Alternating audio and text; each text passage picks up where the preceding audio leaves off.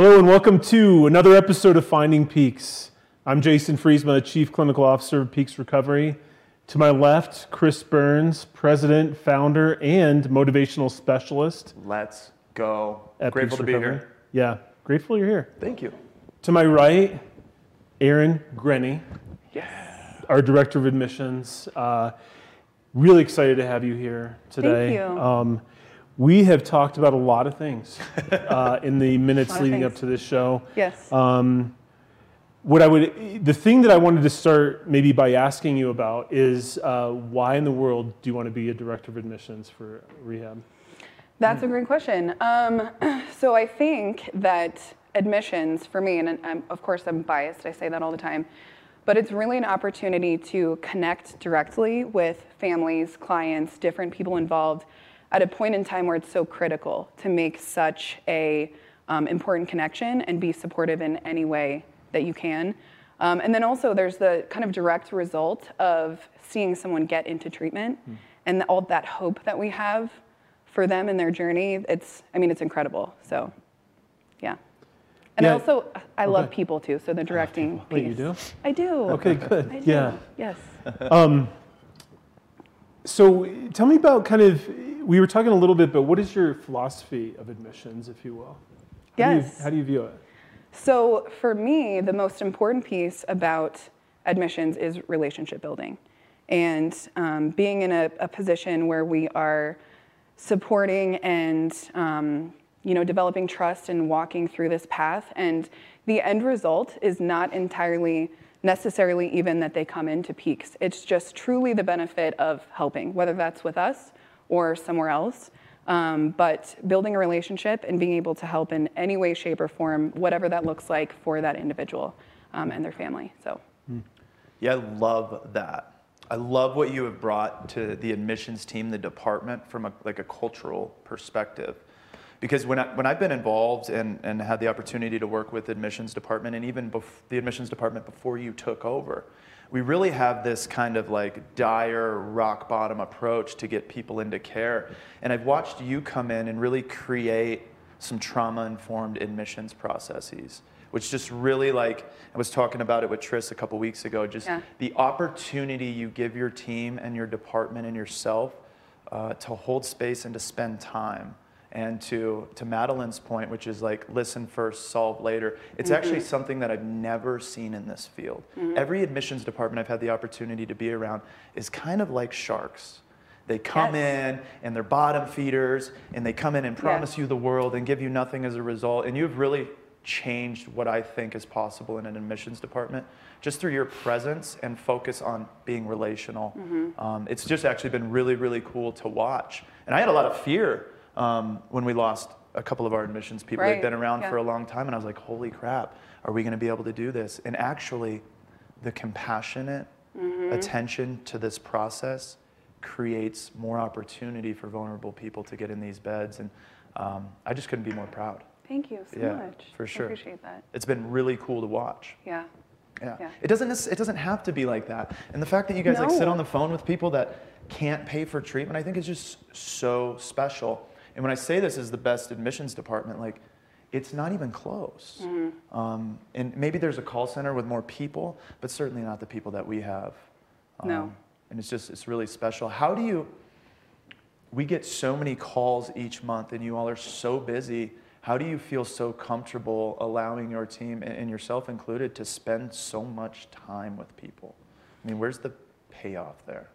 Yes. Well, one of the really important pieces about that is we're relying on each other throughout this time as well. So that team mentality is something that, truly within the admissions team, I've never seen individuals so motivated to support each other and people on the phone entirely. So, we'll rely on each other, and if someone has a longer call, we'll say to each other, hey, I'm on a long call, can somebody, help out with this call, or call someone I've been working with, or whatever, and everyone is so willing to do that consistently that it's really incredible to watch and be a part of. But yeah, the compassion piece is something that you spoke to that I think is so critical, that, truly every call, that's the motivating factor, is just showing up and being compassionate. Because the thing about people calling, we know this, it is such a scary and overwhelming and fearful and kind of unknown experience, whether you've called and been to treatment before or this is your first time kind of reaching out for help. It's a really scary experience for a lot of people and a lot of families. And so whatever we can do to kind of nurture that and make you feel more comfortable and support you through that process, I mean, we'll do it because we know how scary it is. So, yeah. I love that. Well, I think I've watched other people approach admissions by taking the scary moment and then leveraging that fear and really fanning the flames of it to try to create action on somebody's part. Oh, that's horrible. It is horrible. It's like, you're going to die, you better go. Yeah. There's enough of that already. We don't know. Yeah. We don't need that. Yeah. Yeah. How did you, or why do you have this approach? Ooh, that's a good question. I mean, I think, so part of it comes from my own, of course, experience with recovery and going into treatment. And of course, I kind of use that experience as much as I can. And, you know, I think that what I've seen, because I have seen this other way as well, and unfortunately, in a lot of ways, it does work for people. But this approach just altogether is what supports everybody in its entirety. And the other thing that I think that the admissions team does really well is that and we've talked about this, we're setting the standard for the care that they will get at Peaks. So we are wrapping around family systems and clients and educating and, you know, kind of guiding through because we need to set a tone for the incredible care that the entire team at Peaks will give. So we need to set a good tone for that. Yeah. We need to set that example from the second they call us. When I think, you know, having sat on the clinical side for so long, and I know I've shared a little bit of this with you, but I feel like a lot of times our clients start to get help before they walk in our door because they are talking to you and your team. And not only are you setting the tone, but like you're beginning the process actually. Rather than, because my experience when people come into treatment scared or their family is scared, it takes a week, 2 weeks, 3 weeks to like begin to unravel that and begin to work on repairing the relationship with the family or whatever. Whereas if admissions is kind of a relational process, I've watched it be a much smoother transition into our care and having that alignment. And I do want to say too, I know your team cares a ton too, because like they love to hear how clients are doing along the way and after and all that. So I really appreciate that too, echoing what you said, Chris. Yeah, I mean, that's just a huge point to make is like, for years we're dropping off scared kids and scared families into treatment. And then we have to pick up those pieces and build trust for somebody who's in a tremendous amount of fear.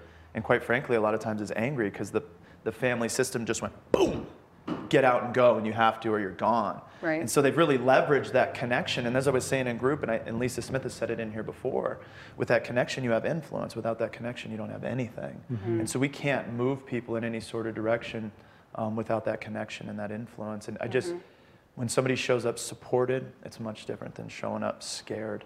And I wonder too, just having that experience in Prescott, Arizona, you know, we've both kind of been through the rigmarole of treatment out there, the environment, the culture, and we saw a lot of things being done a certain way. And at times, I know we've spoke about it, I've just kind of sat back and be like, is this the right way? Right. And in fact, I think we've learned that it's not. And now we're here. And that was one of the conversations I remember having with you on the front end is like, the opportunity we have to engage in a really kind of authentic clinical and medical process for the clients that we serve is really cool. And being able to promise, not kind of lob a Hail Mary out, but be able to promise clients that when you come into care, this is exactly what you'll get met with and be treated like every single day throughout care. It's just, it feels so good. Yes. You know? Yes, and I think that for us on the admission side, that authenticity and that we truly believe what we're talking about because it's real, like the quality of care that you will receive, we believe that full-heartedly. We see it every day. So that authenticity, I think, comes through really clearly as well, which, I mean, I think about some admissions, people where they kind of have to bring that up, and I'm so thankful that we don't have to do that. Yeah. And it's real. Yeah. So. How do you think your own personal journey of recovery informs how you operate your team? I mean, we have a lot of conversations about emotion, and we're very open about talking about self-boundaries. I think that's huge for longevity in any role in working in the treatment field, particularly, again, biased, in the admissions role, because we're dealing with things that are often highly fast-moving, highly emotional. So it's really important for us to kind of have internal boundaries a lot of times so that we can continue to help the next person that calls. So just conversations like that, I don't think would be entirely possible unless I was pulling from my experience. Of course, you know, the compassion and the patience, I mean, a lot of that comes from, you know, my own experience as well. So yeah, I think that feeds a lot. Yeah. And what kind of hope? Because I get on the phone in 2021 and I have the opportunity to pick up the admissions ball. I'm usually the first person to grab it after all that great energy has touched that family. But what are some of the things, before my brain just went completely dead, on that front end that you're relaying to families as a part of your recovery to like really instill hope? Because one of the things that I get on and say to them every time is I said, I am the most hopeful person you're going to ever talk to. Because I believe today that we have an authentic opportunity to walk this path together and to create hope in our lives and to create a quality of life improvement unlike we've ever seen. And I only know that through my personal walk and really my personal walk in the last couple of years with all these fancy modalities we have now and opportunities we have to engage in diffusing some intensity. And so how do you relay that hope? And maybe it's tied to your story and your own recovery story, but what emphasis do you put on that in the admissions process? Yeah, I mean, I think there's a lot of situations where families and, you know, clients themselves feel like they've been through this process, and so it feels like a hopeless place, especially if you've tried and it hasn't been successful. That's really disheartening. That's really hard. And so I think to share experiences of, you know, a lot of people have multiple situations where they're trying and they're trying. So trying something different, a longer type of care, such as 45 days, really stabilizing first. Like we identify kind of where within the last processes, what was missing, or what did that look like, that something new might be beneficial. So yeah, I mean, just kind of sharing that like there is still hope and it can still happen if we maybe try something a little bit different, you know? Yeah, I love that. And Peaks to me, in a lot of ways, most certainly our curriculum is just different. Right. And not just the curriculum, but the connective tissue, the under the tree, the opportunities we have to care. And it is just, I was sitting with yesterday, I was almost moved to tears by my second coffee date yesterday because I sat with a 40-year-old mature adult earlier yesterday morning. And he said, I have been to Southern California treatment. I'm hyper vigilant in these places. I've worked in treatment. And this place is different. These group sessions are intentional. Do you pay everybody to care? Do they just show up like that? He's like, really phenomenal. And then I have an opportunity to go to the women's house in the afternoon at 3:30. And I just wish more people had the opportunity to do this. Because I sit down with this young woman who's been to multiple treatments, who has been considered and called a chronic relapser. She's in our care and she's like, I have more hope than ever. I've only been here 10 days. This is different, and it is different because of those connective features and a lot of the things that you bring on the front end, which creates a tremendous amount of momentum into company culture and throughout the curriculum in our process. So again, just thank you. I can't rave enough about this admissions team and the first step cultural component to everything we do. Just really well, interestingly, to just piggyback, the question I was thinking of before you even said all that is like, what is it like to actually sell the Peaks program? Not sell, but like, tell families about what we do here. Honestly, there's situations where sometimes we're like, we have to calm down a little bit because we're too excited and it kind of doesn't match the tone all the time, right? So we have to think, okay, this person is not in a place where if we're excitedly shouting about what we offer, although we're so excited about it, of course. But it's not difficult, again, because we see it, we know, we trust every single staff, every processes, every group. Like we know that it's going to help and it's going to be beneficial. And a lot of times it's the right situation for a lot of people that call. So it almost feels, I mean, it's exciting, definitely, but it's not terribly difficult. Like we don't feel like we have to overemphasize anything or blur any lines or be dishonest in any way because, again, it's what we really offer, and that feels good, and that's easy. So. I'm going to ask you a hard question, though. Okay. You ready? Yeah, of course. What's been your best day at Peaks? My best day at Peaks? Ooh. That's a great question. For me, the things that stick out in my mind are hearing someone that I worked with, someone that I helped come into the program and was in a dark place and things were hard and they weren't doing well, to hear that they have gone on to be successful, they graduated, we hear feedback from the team about how much they improved and how their quality of life has increased and they've just gone on. There's nothing like that in the world for me, having seen the place they're in the beginning. That's just powerful and incredible and inspiring in all of the positive words. So I can think of a couple, obviously I'm not going to name names, but I can think of a couple people that I've worked with on the front end, and to hear kind of their positive story is amazing. Mm-hmm. How about you, Chris? What's been your best day at Yes, Chris, Peaks? what's yours? Best day at Peaks? There's a lot. I mean, I really, and I don't say this just for the but I genuinely am in a place because of the team and because of what we do and how we do it and the people we're walking with and the clients. I was just in Circle this morning in CrossFit where, a handful of the guys, I've said it before, we're literally bathing them in detox, and now they're in there doing rowing and jumping pull-ups. And so every Thursday and Friday, quite frankly, are my best days at Peaks because I have an opportunity to engage with what I'm passionate about, which is client-facing everything. Activities, physical, spiritual, mental, and emotional, and just watching people overcome what they thought was possible. And every time we leave that CrossFit gym, I tell all of the guys or all of the women, I say, hey, you didn't know you were going to come to Peaks and be a better athlete, but you're going home a better athlete. And every one of them's like, yeah, this is cool. And so every Thursday and Friday, really, especially in the last couple of years, because I get to go down and I get to see firsthand what the team's doing, how they're respected, how they're digesting the information.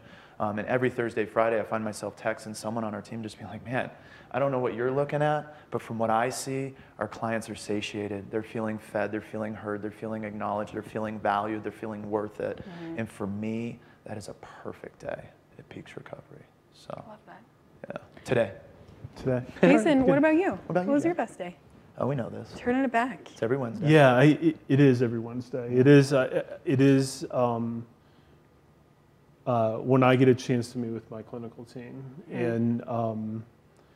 And even if it's a hard meeting, and even if we're wrestling with difficult issues or, maybe a staff shortage or, whatever might be happening at the time, I just have a team that I just love to be in front of and walking through this process, because we do get a chance to be passionate, and it is easy to just access that passion in the heart and provide additionally just really good care for people as well. Because we do important work, it turns out. Yes. And that is the thing. I kind of wanted to end on this, is that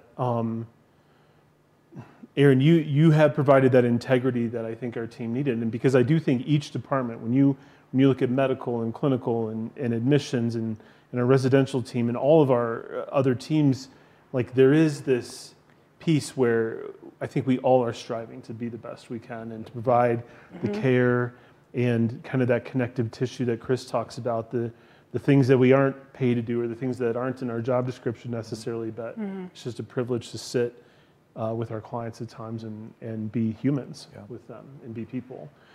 And so I'm grateful for that. So I feel like what has to go on the top of every job description is you have to be able to show you care. You're just not you won't last very long. Yeah. No, you can't maintain. Yeah, you have to show it, right? You can't act because everybody will know. Yes. Right. Top of job description, you got to show you have a heart and that you care. And if you can't do that, you got 90 days. Yeah. And I just love it, man. That's a great requirement. Yeah. You know? Yeah. So it is. Aaron, thanks for joining us Thank today. you so much for having me. I'm so glad you came down here and Thank you. got Cheers. the mug. I'm so excited about this mug. I just want to say super quick. I know we're over, but It's okay. my team, the admissions team, is absolutely incredible, and I'm very grateful for them. And I have 2 best days because working with my team. Okay. 2. All right. So 2 best days. Yeah. Because they're amazing. They So are amazing. shout out admissions team. I will never forget when I'm in the IOP office and I walk in and 3 of you are laying on the floor, working in admission, talking, I'm like, you guys, it's dark in here. They're like, is it? I'm like, oh, okay, you must have been working for a while. Focus. sun Yeah. went And they were down. all working on one thing that had to do with the same admission, but one was like sending out the email, one was doing Oh, the assessment. yes. It was like, I was The just like, this is teamwork. beautiful. And I'm just It's sitting there unreal. eating my TTLA like, this is awesome. Yeah. You know? And everyone will like do it without asking too. They'll be so like, cool. "Oh, I'll do this. I'll do this." And I'm like, "Yes." That's cool. Teamwork. That Dream is awesome. team. Yeah, Yeah. it really is. All right. Well, we are out of time now, as Aaron just alluded to. But I'm really grateful for this conversation.